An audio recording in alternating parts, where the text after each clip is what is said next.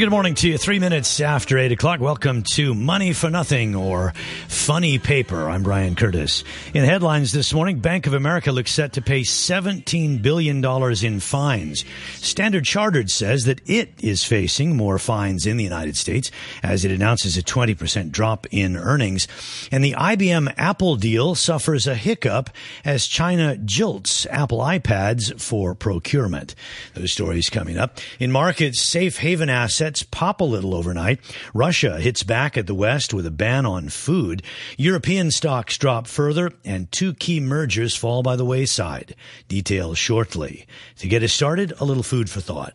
They are, in fact, still too big to fail, so we still have to manage that, but I don't think the right answer is to break them up. That's John Thain, the former head of Merrill Lynch, now CEO at CIT. And are we in a credit bubble? One of the problems with bubbles is it's very hard to know. And so you only see bubbles after they burst, and which, of course, then they become obvious. But it's very hard to see them in advance. Well, many think that is not true and that central banks should act to control excesses. So we'll take a look at that as well, and this locally.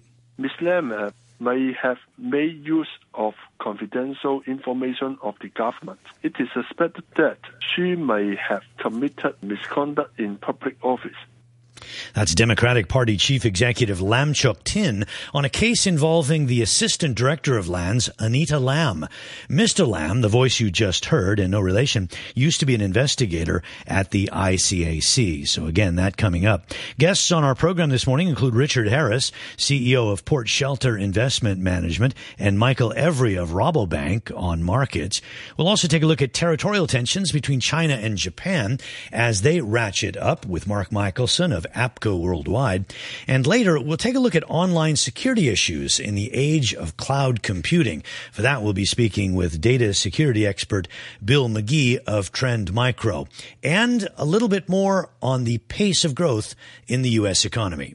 This is yet another sign that the economy is normalizing 6 years after the recession ended. The effervescent Chris Rupke there from Bank of Tokyo Mitsubishi UFJ. And we'll get a look at markets for you now here in Asia as we scan how they've opened. In Australia, the main index, the ASX 200, is up a couple of points at 55.06. Seoul is also just barely higher. And Japan, the futures have been down all morning. We usually get the cash read in a couple more minutes, so I'll tell you about that in a minute. The dollar yen, 102.14. The euro is at 1.338 US dollars. And the pound sterling now, 13 Hong Kong dollars and 6 cents. So not too much change for the pound. As you mentioned overnight, a little bit of a pop-up in safe haven assets. Gold was up more than $20 an ounce, just slipping a little here in Asia, now down $1.40 at $13.05. And oil prices, $104.59, just a bit higher than in yesterday's trade. Well, let's take a closer look now at some of the top stories, and then we'll bring in our guests. Bank of America is reportedly set to pay U.S. authorities $16 to $17 billion in fines to settle a case on mortgage-backed securities. Agencies say the bank would pay about $9 billion in cash and the rest in consumer relief. The outlines of the deal were reportedly reached in a phone call between the Attorney General in the United States, Eric Holder, and the bank's CEO, Brian Moynihan. Well, back to John Thain for a moment. Given the bank excesses and these huge fines that they have suffered, does he think that the big banks should be broken up? No, I don't believe they're trying to do that, and I'm not sure that there's only one view at the Fed, but these banks are the biggest banks, and they compete with other banks in the world, and I don't think it's the right answer to break them up. Now, they are, in fact, still too big to fail. And I think the results of this orderly liquidation prove that. So we still have to manage that. But I don't think the right answer is to break them up. On Wall Street, stocks were little changed, although the banks were a little bit higher. And there were two big mergers that were dropped. That weighed on investor sentiment, and the tensions are still high over Ukraine. Mr. Thain thinks that conditions have become a little frothy. Some of that is starting to erode. So you were seeing leverage get somewhat higher. You're seeing lending standards starting to deteriorate some. It's not back to where it was in 2007, but there definitely is some erosion occurring. Well, the S&P 500 rose for the day, but less than 1 point to 1920. The Dow Jones Industrial Average up 13 points at 16,443.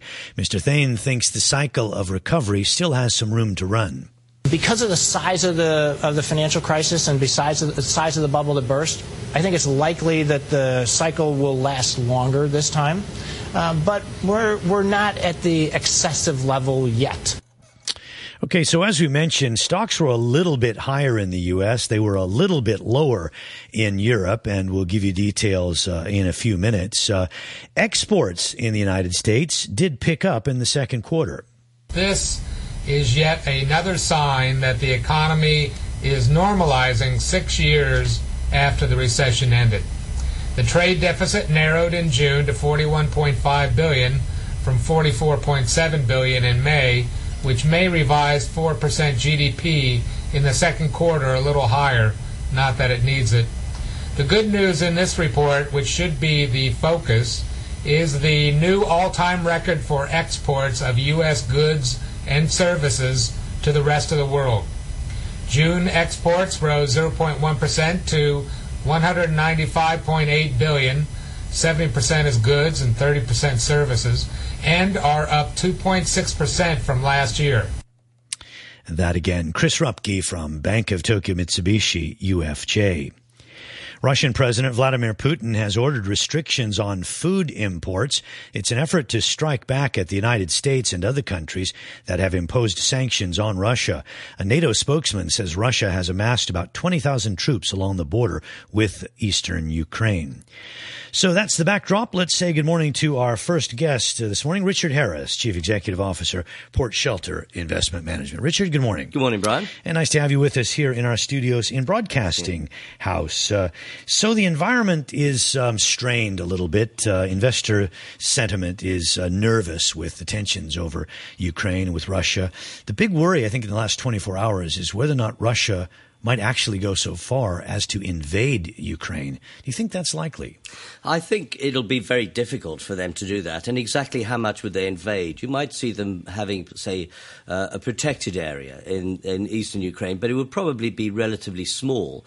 But I think it would be very ill-advised. I mean, the tensions that would erupt from that would be quite severe. And although so far economically, the world economy hasn't really been affected by this, except on the margin. I think that would be quite significant. Do you think that would cause a major correction in markets? We've already seen in Germany the DAX is down 10%, so technically in correction. Other European markets have suffered as well, but Germany has the closest relationship economically with Russia. What about the United States or even out here? Would we see a major correction? Well, I think the thing is, it all depends. An invasion, of course, would be very bad news, and I can see the markets coming off. But, you know, often these political issues are less important than the underlying economic issues. And if we see economic growth impacted by this kind of geopolitical effect, then yes, I can see the markets coming off. So far, we haven't seen world markets or world economies affected too much. Maybe that's why we've seen Germany down 10%, has a strong relationship with Russia, whereas the United States, the trade is much less, so it hasn't been impacted as much. Well, that's right. And, of course, Germany has this big sensitivity because they use so much Russian gas, and that is a major card that the Russians have over Western Europe. So we have a lot of ground to cover today. Let's set that aside for the moment. As you look out over the investment landscape right now, what are your chief concerns? What do you think about the most when you look at in putting money to work? Well, the big headwind is still going to be interest rates in the U.S. I mean, we were talked at this time last year, we talked a lot about taper tantrums and whether the tapering would have much effect on the market. And I didn't think it probably would, because as growth came in, the tapering would come off and people wouldn't really notice it. The interest rate story, however, is completely a different idea, because you've got something that historically has caused carnage in the markets, and how that's going to pan out is yet to be seen. Isn't it amazing that about 10 days ago we were looking over some economic data in the U.S. and worried that rates might go up sooner than expected? Now we're talking about possibility of recession in Europe, and conditions in the United States being quite iffy. So, I mean, what is it? Is it? Are we getting better, or are we stumbling back? Well, this is the whole thing. You just got to love economics because it's a whole sense of balance on both sides. So much psychology growth on one in it, side, and then you've got the interest rate issue. You know, if we have too much growth, will interest rates go up? And there's a huge balance. And really, we're in a race between: are we going to see sufficient global growth continue to allow interest rates to go up? And the ideal thing is we have quite a lot of growth, and we have moderate interest rates that allow for that growth as we go along. If they don't happen in that particular sequence, then I think that's bad for the markets. But certainly, as you were saying a minute earlier, with Germany already reacting, the markets tend to see this in advance, and we may see rather sluggish markets, say, between now and the end of the year because of these concerns. Okay, I've got Michael Every waiting in the wings, and we'll bring him in just a moment. But as for you, what would you be looking at now if you were to put, say, some money into markets? Would you look at markets that have been down, like China, Hong Kong? Would you dip into Germany now, where it has suffered, a 10% correction, or is it too early there, given Russia-Ukraine tensions? Or what would it be? Well, I think we're coming into cherry-picking markets now. We've certainly seen that that some of these markets have held off. I think the low-hanging fruit's already been had. Last year we saw a big move in the markets. This year it's been much more muted, and I rather suspect that in this cycle we've seen the best of it. What we're looking at now is specific opportunities, cherry-picking, buying markets when they're low, maybe selling them with a little bit higher, and looking for stock-specific ideas. So all of those guys in ETFs are probably not going to have such an easy ride from now on. Okay, lots on the local front to look at. Michael Every, head of financial markets research for the Asia Pacific at Rabobank, joins us. A very good morning to you, Michael. Okay, yes, we've got you on the phone. Wasn't quite sure if you were in Admiralty or on the phone. You should come into our studios more, and we look forward to those visits. Let me put that same question to you. What is most on your mind this morning as you look out across the investment landscape? Well, I think the previous speaker just really hit the nail on the head. We've got key decisions that have to be made on two different fronts. Obviously, in the Kremlin, the decision is, do they or don't they invade? And at this particular moment, everyone who normally spends their time looking at lines going up and down on the screen pretends we understand how tanks and aeroplanes move and what will or won't happen. And frankly, we don't know. We have to wait and see. And the other one is the global backdrop of the Federal Reserve and its decision about when it moves towards a rate hiking cycle and how aggressive that rate hiking cycle will be. And really, that's of fundamental importance to every single market. Knowing Janet Yellen through the speeches that she's given and the commentary after the Fed meetings, it seems like she's more focused on wages now than a lot of other things. Doesn't seem she's too concerned about inflation. The official numbers don't show inflation running high. Can we deduce that they will move a little bit more slowly than what we feared a couple of weeks back, and rates won't change until the middle of next year? Well, that's my view personally, because I think if we look at the data coming out of the US at the moment, they're very mixed. And I've written in my research that actually, without trying to stretch the metaphor too far, it's a bit of a Schrodinger's cat of an economy at the moment. We're not quite sure if it's alive or if it's dead. And it can be either at the same time until we open up the box and have a look, which is obviously what the Fed have to do. But once they open it up, if they've made the wrong decision, it's going to be very painful for everybody. And I think actually that it's basically a reflection of the fact that this is not the same US it was before we went into the crisis for a number of structural reasons. And that monetary policy really is going to have to reflect that for a very considerable time going forward. We may get extreme froth in some areas, and I certainly think we are seeing bubbles in some areas, definitely. But that's actually part of what the Fed is trying to achieve, because it can't get traction anywhere else in the economy. And how closely do you look at Hong Kong and China? And do you think that a lot of money is coming here because, money is looking for yield. It's looking for something that isn't frothy, that isn't too high. And Hong Kong and China equity prices haven't been high. Well, if we talk about Hong Kong, obviously the reaction or the chain reaction from the US is purely that the Hong Kong dollar is pegged to the US dollar. So therefore, the US keeps money very easy. Naturally, that's going to have an easy conduit into Hong Kong. China itself, I think, a bit of a mixed picture there. It's also got key decisions to make in terms of how it's going to grapple with the equally large imbalances and structural problems it has in its own economy, which are very much a mirror image of what the US has got, but in a slightly distorted way. And yes, temporarily we are seeing money starting to go back in there again since the stealth stimulus was introduced and made everyone think we're going to have a nice soft landing. But I think that could be reversed quite quickly if they come to the conclusion that actually the property market in China looks about as worrying as it did in the US back in 2006, 2007. So do you think that this run that we've seen continues, given all that that you've just said? Well, I think if you consider how problematic the underlying structural problems in the Chinese economy are, and the fact that even though the US are likely to be very, very moderate in terms of how they hike rates, they are going to eventually start hiking. I think if you put those two in the balance, it has to suggest that the Chinese equity market is not going to go too much higher. So you'd agree with Richard that we've probably seen the best of the gains. Do either of you two think that we're about ready to see a major correction in equity markets, that the S&P and the Dow will follow the DAX? Well, I think it really depends on whether we have any unknown unknowns, as they say in the industry, because the markets have discounted quite a lot, and I think that there is still enough underlying growth. I'm not sure Schrodinger's cat is dead. I think it may be sleeping at times, but I'm not sure it's dead. So I think there is some underlying growth, and most of the economic figures do still seem to be in the blue rather than the red. Okay, that sounds sensible, but I don't bring you guys on to just be sensible, but to have a view. Of course, everything depends on what happens in the future. But do you think we're going to get a correction or no? Correction, yes, but crash, no. No. I can't see that happening. And how about you, Michael? I think we're almost certain to get a correction, and I think that the longer we continue to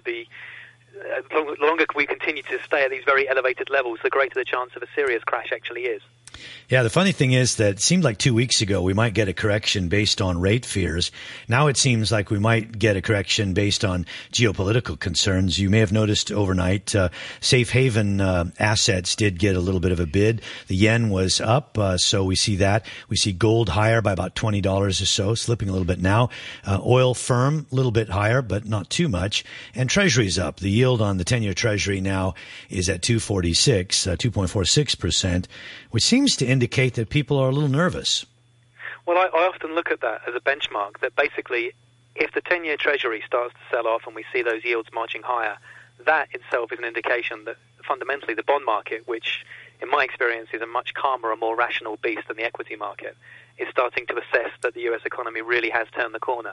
But until we start seeing that happening, I don't really believe in the fundamentals that are pushing equities that much higher. If we look at some of the PE ratios in the US in particular, I think they are extremely stretched. Some of the tech firms are up in the high hundreds. So they must be expecting some absolutely incredible increase in earnings going forward against a global backdrop, which is hardly the most positive. One of the things that we saw over the past 6 months or so was a pickup in M&A activity, mergers and acquisitions. Just here in the last day or so, we've seen a couple of big moves. Fox dropped its bid to acquire Time Warner, and Sprint has abandoned its bid to acquire T-Mobile. Now, I know these are U.S. stories, although in the entertainment with Time Warner and Fox, those are big global players. But anyway, we've seen these couple of mergers dropped. And before we talk about whether or not that is a sign of anything, let me get some comment from Craig Moffett from Moffett-Nathanson on the Sprint deal. We never thought this deal had any chance to happen, and so I can't say I'm terribly surprised, but it seems like in the run-up to trying to do the transaction with T-Mobile, Sprint all but abandoned its plan B, which is run the business. They have a lot of wood to chop with respect to fixing their network, fixing their pricing, fixing their brand. It's going to be a long road. So back to you, Michael. Does the M&A activity continue, or maybe are we seeing a signal now that sprint in mergers and acquisitions is over for the time being? Well, it's probably too early to tell, but it wouldn't surprise me if that's a leading indicator, because these kind of mega deals only tend to happen generally when the global liquidity floodgates are wide open. And as soon as there's any indication that those liquidity floodgates might be being closed slightly, or that the global backdrop is a bit more risky than it had been presumed to be, because fundamentals are poking through like an iceberg out of the water through the liquidity, they tend to be called off. How about you, Richard? Do you watch mergers and acquisitions very closely?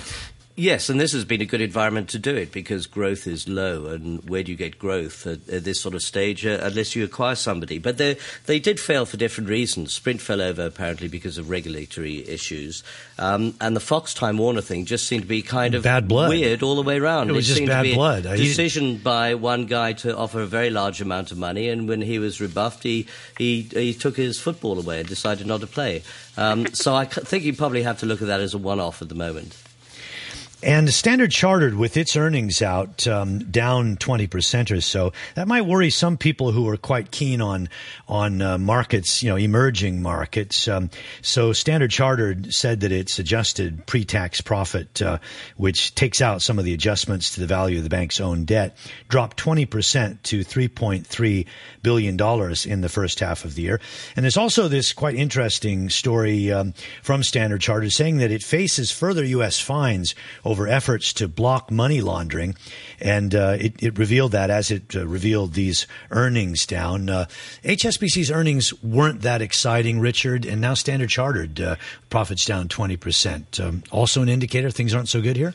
Well, I think it does reflect a slowdown in the emerging markets in general. I mean, Standard Chartered, of course, is extremely sensitive to those sort of markets. They've had a fantastic run over the last few years. The management have squeezed enormous value out of that business, and sooner or later things have to slow down a bit. And I think we're just seeing a reflection of slowdown in the market and maybe management having got to the end of the stage where they can squeeze the business and are looking for new things. Michael? I would broadly concur, to be honest. I mean, if we look at the emerging markets, frankly, China, I think, they've stabilized near term, but I think we can see that the trend in growth is going to be lower there going forward as they deal with structural issues. Brazil is already very slow growth. Russia is on the cusp of a war. Okay, India is a good news story we can look forward to, but I don't think they can put all their eggs or their earnings eggs in one basket. Okay, let's get some comments from the bank's executive director and CEO in Asia, Jaspal Bindra. He was asked when the bank's revenue and profits would return to growth. Clearly, the environment externally is quite uncertain right now, and the situation is difficult to predict. But what I can sort of give you some guidance is that we will sort of look to the guidance we have provided earlier, which says that the full year profits for this year will be down on 2013. However, the profits in the second half of 2014 should be ahead of those in the second half of 2013. I think 2015 is too far to call right now. So that's the CEO for Asia, Jaspal Bindra. The bank's CEO for Greater China, Benjamin Hung, was asked how the bank planned to boost business in China. First of all, I think client flows are going forward, if anything, will increase. Whether it's client going into China or Chinese clients coming out to China, from China to the rest of the group, this is where the bank can better align ourselves in terms of providing solutions and capturing some of these opportunities. Secondly, I think we are also trying to position for China's opening up in terms of its reform, in terms of its RMB, in terms of its capital account. And this is where there are a lot of things that the bank currently are doing to make sure that we are well positioned to capture China's opening up. Benjamin Hung, the CEO for China. Richard, it just seems like we're getting more and more indications that the bank industry is just not doing that well. Is that a horrible business to be in at the moment? Well, I'm not so sure it is. If you look at the fines that have been levied on the banks, so far we've got $50 billion this year alone in terms of fines on the banks. So you have to say that they can't be doing that badly if they're paying those sort of fines. But clearly things are a bit difficult. Although if interest rates go up, the general feeling these days seems to be the banks may benefit from that.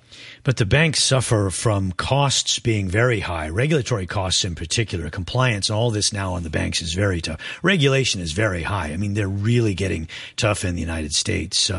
And, you know, labor is tough. They're not positioned well to handle this surge in technology. You see Amazon and Alibaba and Tencent out here making a big push into financial services. It seems like there are a lot of hurdles for the banks to clear.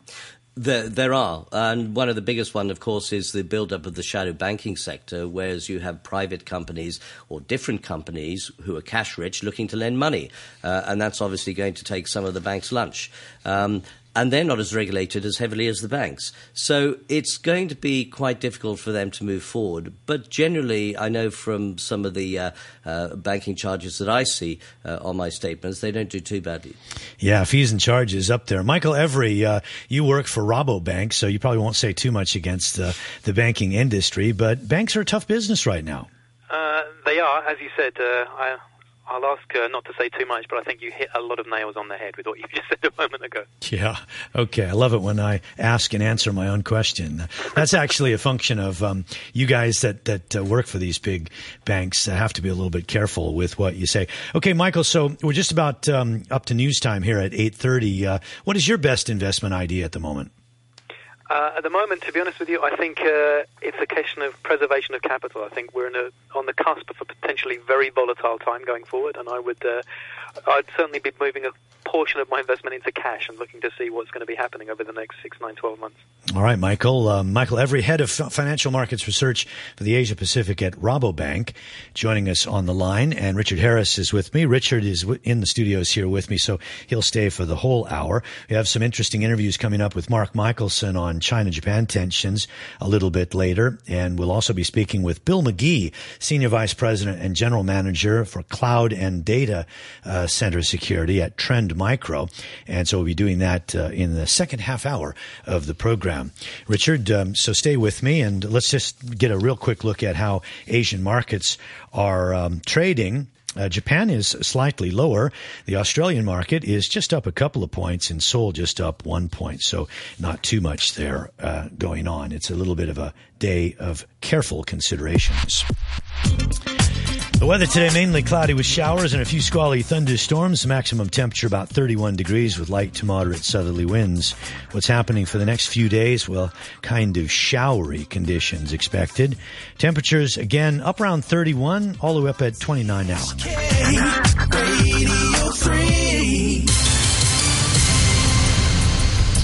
The latest news with Ben Chat.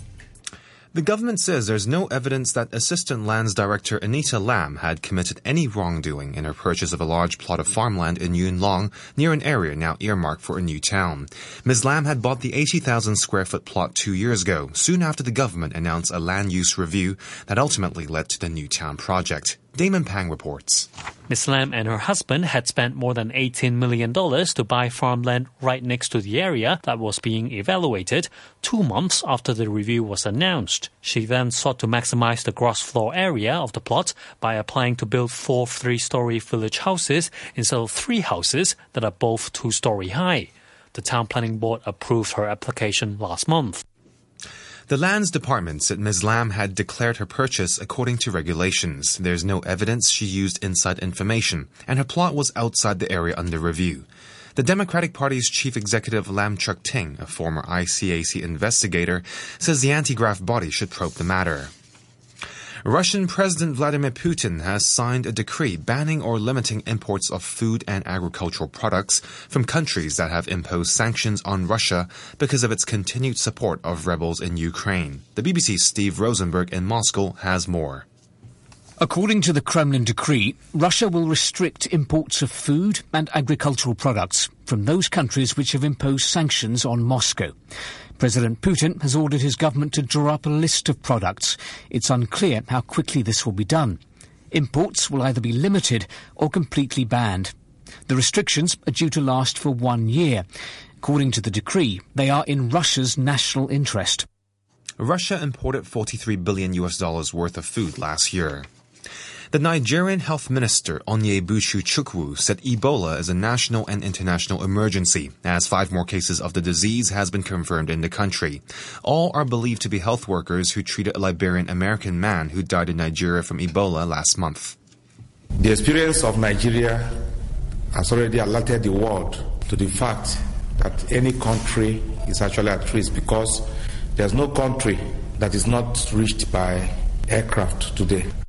So far, more than 930 people are known to have died of Ebola in 4 West African countries. But Saudi Arabia has now also confirmed the death of a man suspected to have caught the virus during a recent business trip to Sierra Leone. You're listening to the news on RTHK.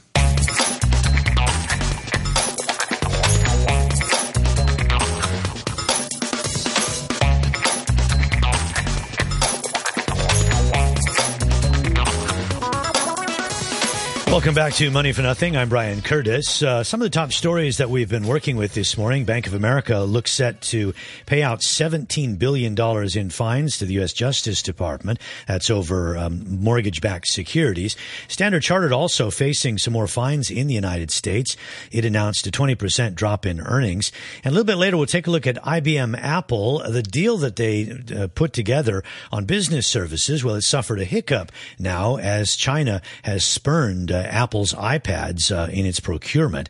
That's a story that's been making the news in the last day, so we'll get to that. We also have a couple of live guests coming up. Bill McGee from Trend Micro on security, on looking at security in cloud computing, and also Mark Michelson, senior counselor at APCO Worldwide, will be along as well. Tensions between China and Japan. I'd like to just pick up on that last story. Well, in this format, we have the news, of course, at the top and the bottom of the hour, and then we look at some of the stories in greater detail and pick up on that last story that Ben had in our news. And Saudi Arabia says that a man suspected to have caught Ebola during a recent business trip to Sierra Leone has died. The news announced today after the kingdom suspended pilgrimage visas from West African countries. It is trying to prevent the spread. More than 930 people are known to have died from Ebola. 5 new cases have been reported in Nigeria. The outbreak there now has been declared a national emergency. The BBC's Tommy Oledipo is at the center of the crisis in Nigeria's biggest city of Lagos. Africa's most populous country is facing a serious threat. It's been more than 3 weeks after the first case of Ebola here, and now more infections are being recorded. It began with Patrick Sawyer, a Liberian man who showed symptoms of the virus on arrival in Lagos. Some of the people he had contact with are now in isolation after being infected. We have a national emergency. And indeed, everyone in the world is at risk of this disease. Nobody is immune. The experience of Nigeria has already alerted the world to the fact that any country is actually at risk, because there's no country that is not reached by aircraft today. Despite government claims that it's up to the task, there are questions over the existing healthcare challenges, including a nationwide doctors' strike. Authorities are now trying to educate the public on taking precaution. Screening centers are in operation for passengers arriving at Nigeria's main international airports. There are even growing calls for Nigeria to close its borders to prevent more infected people from coming in. A meeting of the World Health Organization will decide whether this outbreak should be treated as a global emergency. The main thing, consequently, then, is really proper facilities. And again, the proper facilities have been what's lacking in West Africa. Proper facilities don't lack in Spain or in the United States, where these patients have been taken. You get them into isolation, you have the proper protective equipment for the medical personnel dealing with them. There is an extremely, extremely low risk of anything happening there. The challenge for us is West Africa. The Ebola virus is in Lagos, but so far the authorities don't know how far it's spread in this densely populated city.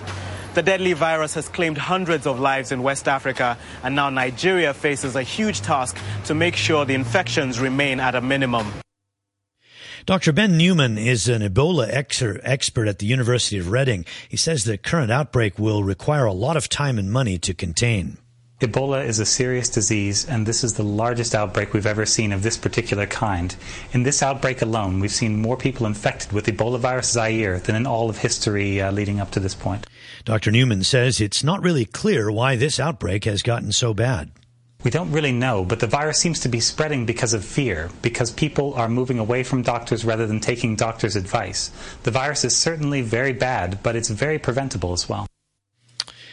To local news now. The government says there is no evidence that an assistant director of lands, Anita Lam, committed any wrongdoing in buying a large plot of farmland in Yunlong near a site earmarked for a new town. Ms. Lam bought the 80,000 square foot plot 2 years ago, soon after the government announced a land use review that ultimately led to the new town project. And as Damon Pang reports, the Democratic Party wants the ICAC to investigate. Ms. Lam oversees several lands administration offices, including the one in Yunlong, which provided its opinion on the use of land in Campton South and Pat Hung as part of the review conducted by the Planning's Department. Ms. Lam and her husband had spent more than $18 million to buy farmland right next to the area that was being evaluated 2 months after the review was announced. She then sought to maximize the gross floor area of the plot by applying to build 4 3-story village houses instead of 3 houses that are both 2-story high. The Town Planning Board approved her application last month. The case was first brought to light by the Chinese-language newspaper Mingpao, which cited a surveyor as saying that Ms. Lam could pocket more than $50 million if the houses were sold along with the farmland, because the houses would be so close to the proposed new town. The Democratic Party's chief executive, Lam Chuk-ting, who previously worked as an investigator for ICAC, says the anti-graft body should probe the matter. Ms. Lam may have made use of confidential information of the government to purchase a plot of land adjacent to Campton Development Zone. By doing so, Lam, the director, may get big profit from the development. It is suspected that she may have committed misconduct in public office, violated the civil servants' guideline regarding the conflict of interest. But the Lands Department said in response that there's no evidence that Ms. Lam had used insider information to make her purchase. Damon Pang reporting. Quick data check. We've seen some of the markets come back a little bit. The Nikkei is down just 13 points after being down about 80 earlier. In Australia, the index is actually higher now, up a couple of points, and the Kospi and Seoul is flat for the day. Gold is trading at $1,305.30, and oil price is now $104.70. Richard Harris, Chief Executive Officer at Port Shelter Investment Management, is still with us. About ready to move on to some of our other featured segments. But Richard, before we move on to those segments, didn't get a chance to ask you for your best investment idea at the moment. Well, Michael mentioned cash, which most of us think is pretty wimpy in the investment business to do it. But actually, I think it's probably a pretty good idea. However, I think there will be opportunities. You know, we have seen China, Hong Kong lag substantially. And I think there may be some opportunities there. As we've seen, other markets have come off quite a bit recently, such as Germany. There'll be other opportunities there. So we're really looking very opportunistic equities, or keeping your powder dry. My guess for this year is we're probably going to see maybe single-digit rise in many of the indices. That's maybe 6, 7, 8, 9%, something like that. At Wall Street at the moment, we're 0 for the year. So we're looking at fairly modest rises this year in the equity markets. So here in Hong Kong, we're up about 5 or 6% for the year. We struggled for most of it. So you would also think for here, not too much more up? I think so. I think we probably have, again, the 5 or 6% in Hong Kong because we've lagged. And the US was extremely strong last year. So I think there's some movement there. But the options are looking quite tight at the moment. And I think that's one reason why the markets are relatively sluggish. Something that also might be weighing on investors' minds, Japan has warned that China has committed dangerous acts over territorial claims in the East China Sea. Tokyo says that they could lead to unintended consequences in the region. And we're joined by Mark Michelson, Senior Counselor at APCO Worldwide. Mark, good morning. Morning, Brian. Is this something to be concerned about, or is this, kind of regular tensions that we see between Japan and China, and it will pass? Well, it doesn't seem we should be as concerned as we should about some of the problems in the rest of the world that you've just been discussing a little bit earlier. But nonetheless, yeah, I think it probably is a little bit source of concern. This is the yearly defense review, which they do every year. But this is a response to China's Air Defense Identification Zone, the declaration, and other incidents that have occurred. And, of course, the problem is the danger of confrontations. and unintended consequences, as the white paper says, because the tensions are high and it's easy for mistakes to be made. Does the white paper use a little stronger language than what we've seen in the past? Well, I'm not sure, but it's interesting what's in there. First of all, the Japanese are upping their defense budget. Okay, only by 1%, but still higher than it's been in about a decade or so. At the same time, they're adding a defense outpost at the westernmost island of Japan, and they're starting an amphibious force that sounds a lot like the U.S. Marines. So, there are little things in here that sound a bit stronger. Yeah, if you're in the State Department for the United States, you feel like you're getting stretched a little bit right now because to say the least. You've got new concerns with Russia that a year ago we didn't really think were going to get this bad, particularly now if Russia invades Ukraine, or even if it sends in under the veil of humanitarian assistance, if it sends in large numbers of people to take care of humanitarian areas, that would really stretch the U.S., given that now you've got these increased tensions between, Japan and China. No, absolutely. And, Russia is mentioned in this white paper. It hasn't been mentioned much. And Ukraine, Japan reiterated its opposition to the takeover of Crimea, but at the same time its language was pretty soft because they actually have thought that they may have an opportunity, and they've been thinking this for about 70 years, of settling the long dispute over the northern territories with Russia. That's of course been there since the end of World War II. And if you really step back and look at the broader picture, does it almost seem that Russia and China now are kind of angling up against Europe and the United States and Japan? Yeah, to some extent, although I think the Russia-China connection is not so solid. In many ways, they do have differing interests. Well, the gas deal was massive. Gas deal was billion. Massive. Yeah, it's really enormous. We talked about a week ago about the BRICS coming together and forming sort of mini World Bank, IMF sort of organizations, although those are really in the beginning stages now. But at the same time, obviously, the Chinese are a little uncomfortable with what's going on in Ukraine because of the implications it might have for its own problems, especially with the step up of problems in Xinjiang and related areas, and Yunnan and other places. So back to Japan-China directly, what do you worry about the most? Well, I worry about unintended consequences.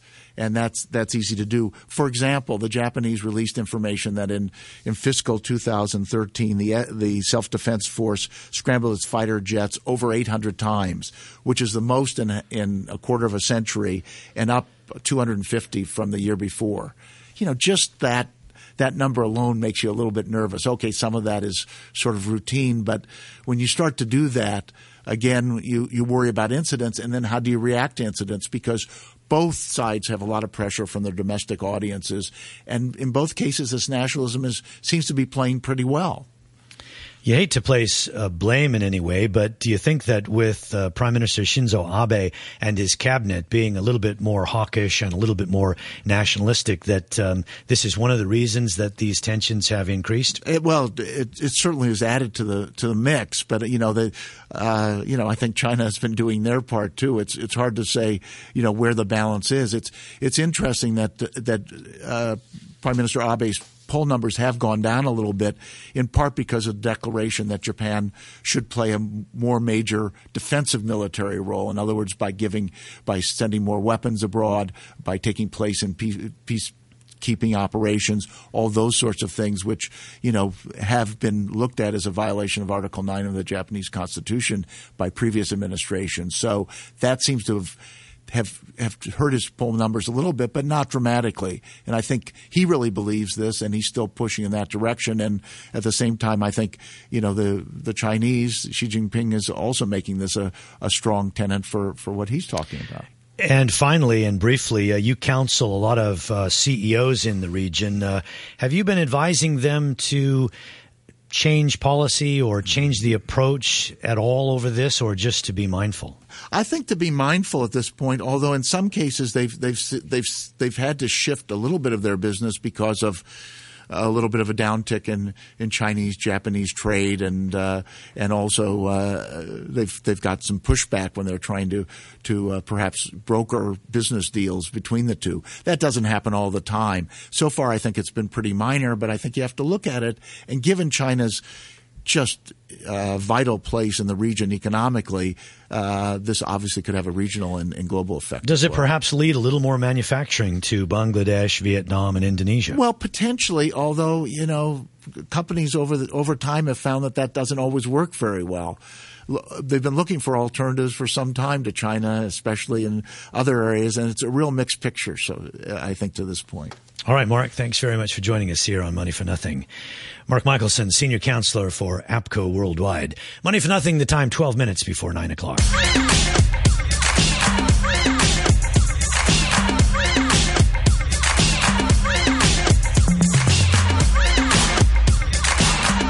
Concerns about online security have come to the fore in recent days. Security experts say a Russian crime gang may have propagated the biggest hack ever in a data breach up to 1.2 billion documents from commercial websites. That's according to many agencies and newspapers, including USA Today. The infiltration is believed to have lasted several months and underscores the vulnerability of web-based documents to attack. Joining us on the program is security expert Bill McGee of Trend Micro. Bill, good morning. Good morning. Oh, there's so much to talk about in this area. I suppose this latest breach, there's so much that goes back to hackers in Russia and in China. Is this a really major concern now? Yeah, I think we see, every month more and more data breaches of one sort or another occurring. So, is it exacerbated that there's so much cloud activity now? All of us have so much of our material in the cloud. Yeah, the increase of the use of the cloud is relevant, but we don't see the nature of the attacks being very different, whether the data is in an internal data center environment or the cloud. But there's just more of it, and there's more of it centralized seems to be the main challenge. Does this activity set back the Internet of Things a little bit and the Internet of Everything? Well, the Internet of Everything is, I think of it as the Internet of everything else. That if we look at the Internet the last 20 years, mostly we've had people using laptops, desktops, or now mobile devices to access services. The Internet of Everything are things like thermostats and video cameras and other specific devices that are being Internet connected. The backbone of the Internet of Everything is still a set of servers and applications. But yes, these devices themselves do open up additional challenges and additional potential security problems. What are the actual main ways that the public benefit from the Internet of Everything? Well, I think how it's going to some of those benefits are going to be convenience, are going to be improvements in energy use, in improvements in time, potentially spending less time on certain activities. So I think time, convenience, and energy and costs are or saving money are some of the things that the consuming public is going to benefit from. Will this create jobs, or will this be a job killer? I don't think these devices are going in, unlike previous generations of computing, these devices are going into areas where people didn't do these tasks. So I certainly don't see it as affecting negatively any employment. And certainly it's going to create opportunity for people building and managing these. And I guess unfortunately, but fortunately for us as a security company, opportunity for security people to help make sure that these devices can be brought online in as secure a way as possible. What would you say to governments that are looking at education expenses going out over the next many years? Do you think that that governments lag behind in IT education, and should they get out of the slow lane and into the fast lane?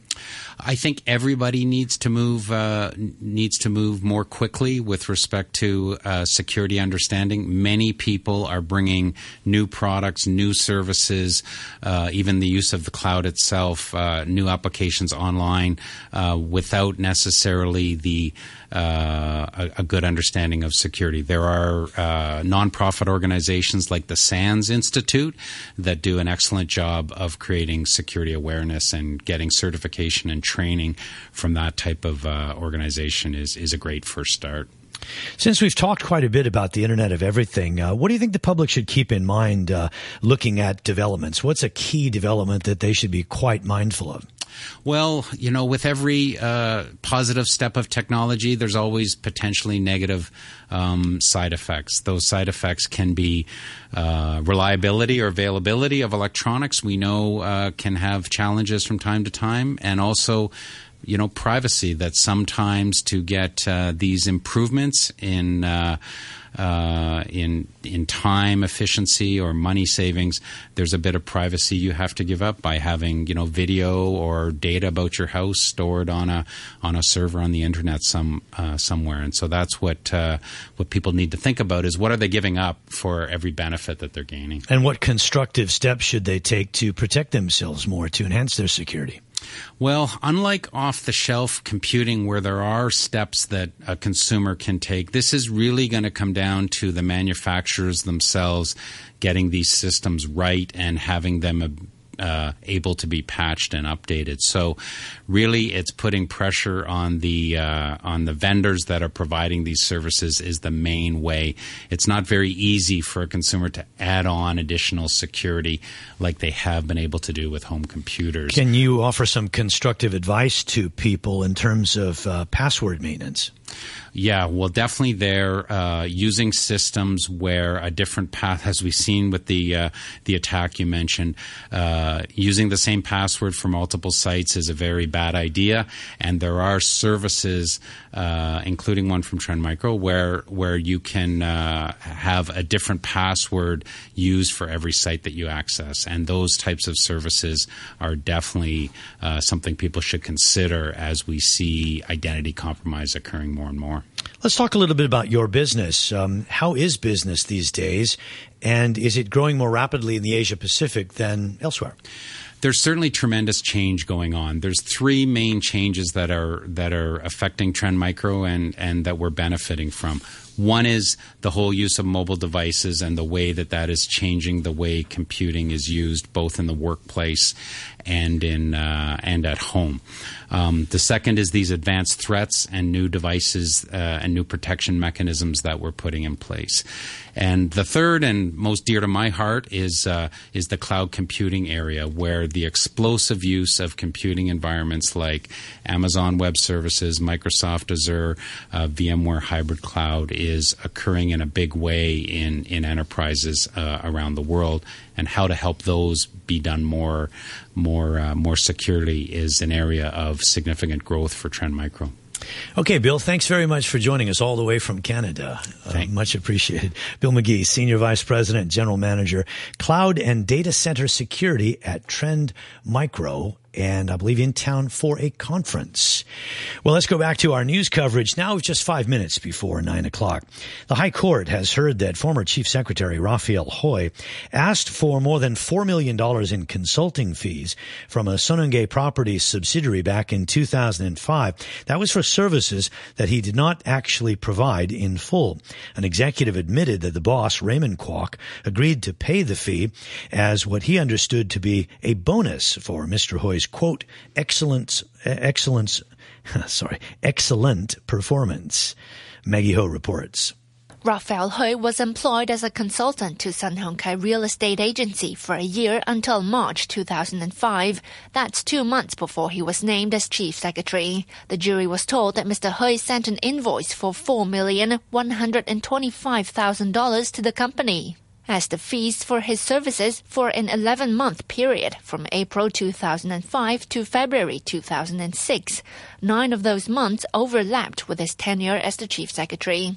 Testifying in court, Tang Chek-hin, the department head of internal affairs for Sonhengye Real Estate Agency, said he didn't expect to receive this request. That's because although the terms of Mr. Hui's original contract ran until February 2006, it had actually been terminated prematurely. Mr. Tang said he therefore sought advice from Raymond Kwok, a co-chairman of Sonhengye Properties, who, after thinking for a few seconds, wrote on the invoice, "Okay," in view of his excellent performance during his consultancy work with us for the past 13 months. A check was subsequently sent out to Mr. Hui, and all the internal records stated the amount as consultancy fees. Questioned by the prosecution, Mr. Tang said he believed the description was a mistake, and it was not an accurate record. Mr. Tang conceded that no company records had classified the payment as bonus. He said bonuses were confidential matters and the company would try not to talk about it. When asked how it was recorded in an accounting document, Mr. Tang said he was not in a position to say, as it was outside the scope of his duties. The hearing continues. The Hong Kong Stock Exchange says it expects a much-anticipated Share Connect program with Shanghai to be launched on schedule in October. That's despite some lingering problems over the different legal regimes and tax rules between the two cities. The local bourse is seeking to smooth over some of the bumps in the next couple of weeks as it carries out some test runs. But Hong Kong Hong Kong Exchanges and Clearing Chief Executive Charles Lee says he can't yet confirm a date for the launch. The regulator need to announce a date. They're the boss. And they will tell you probably 2 weeks before the actual launch. So number one, regulator will need to announce a date. Number two, I don't think we will be completely ready until October.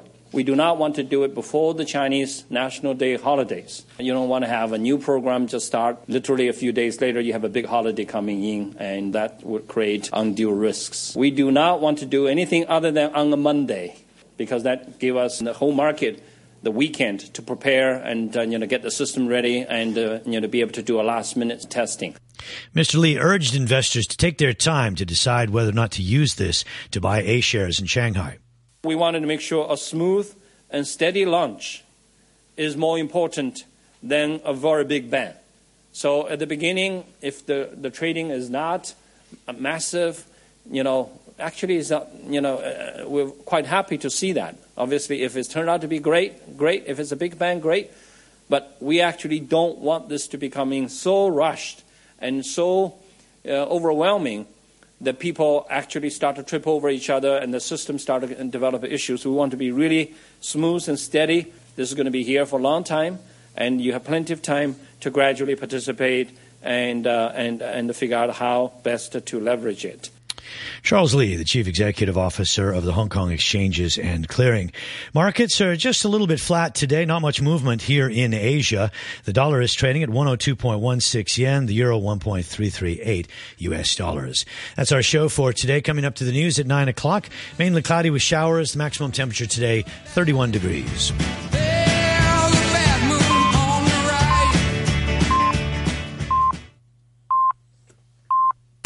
RTHK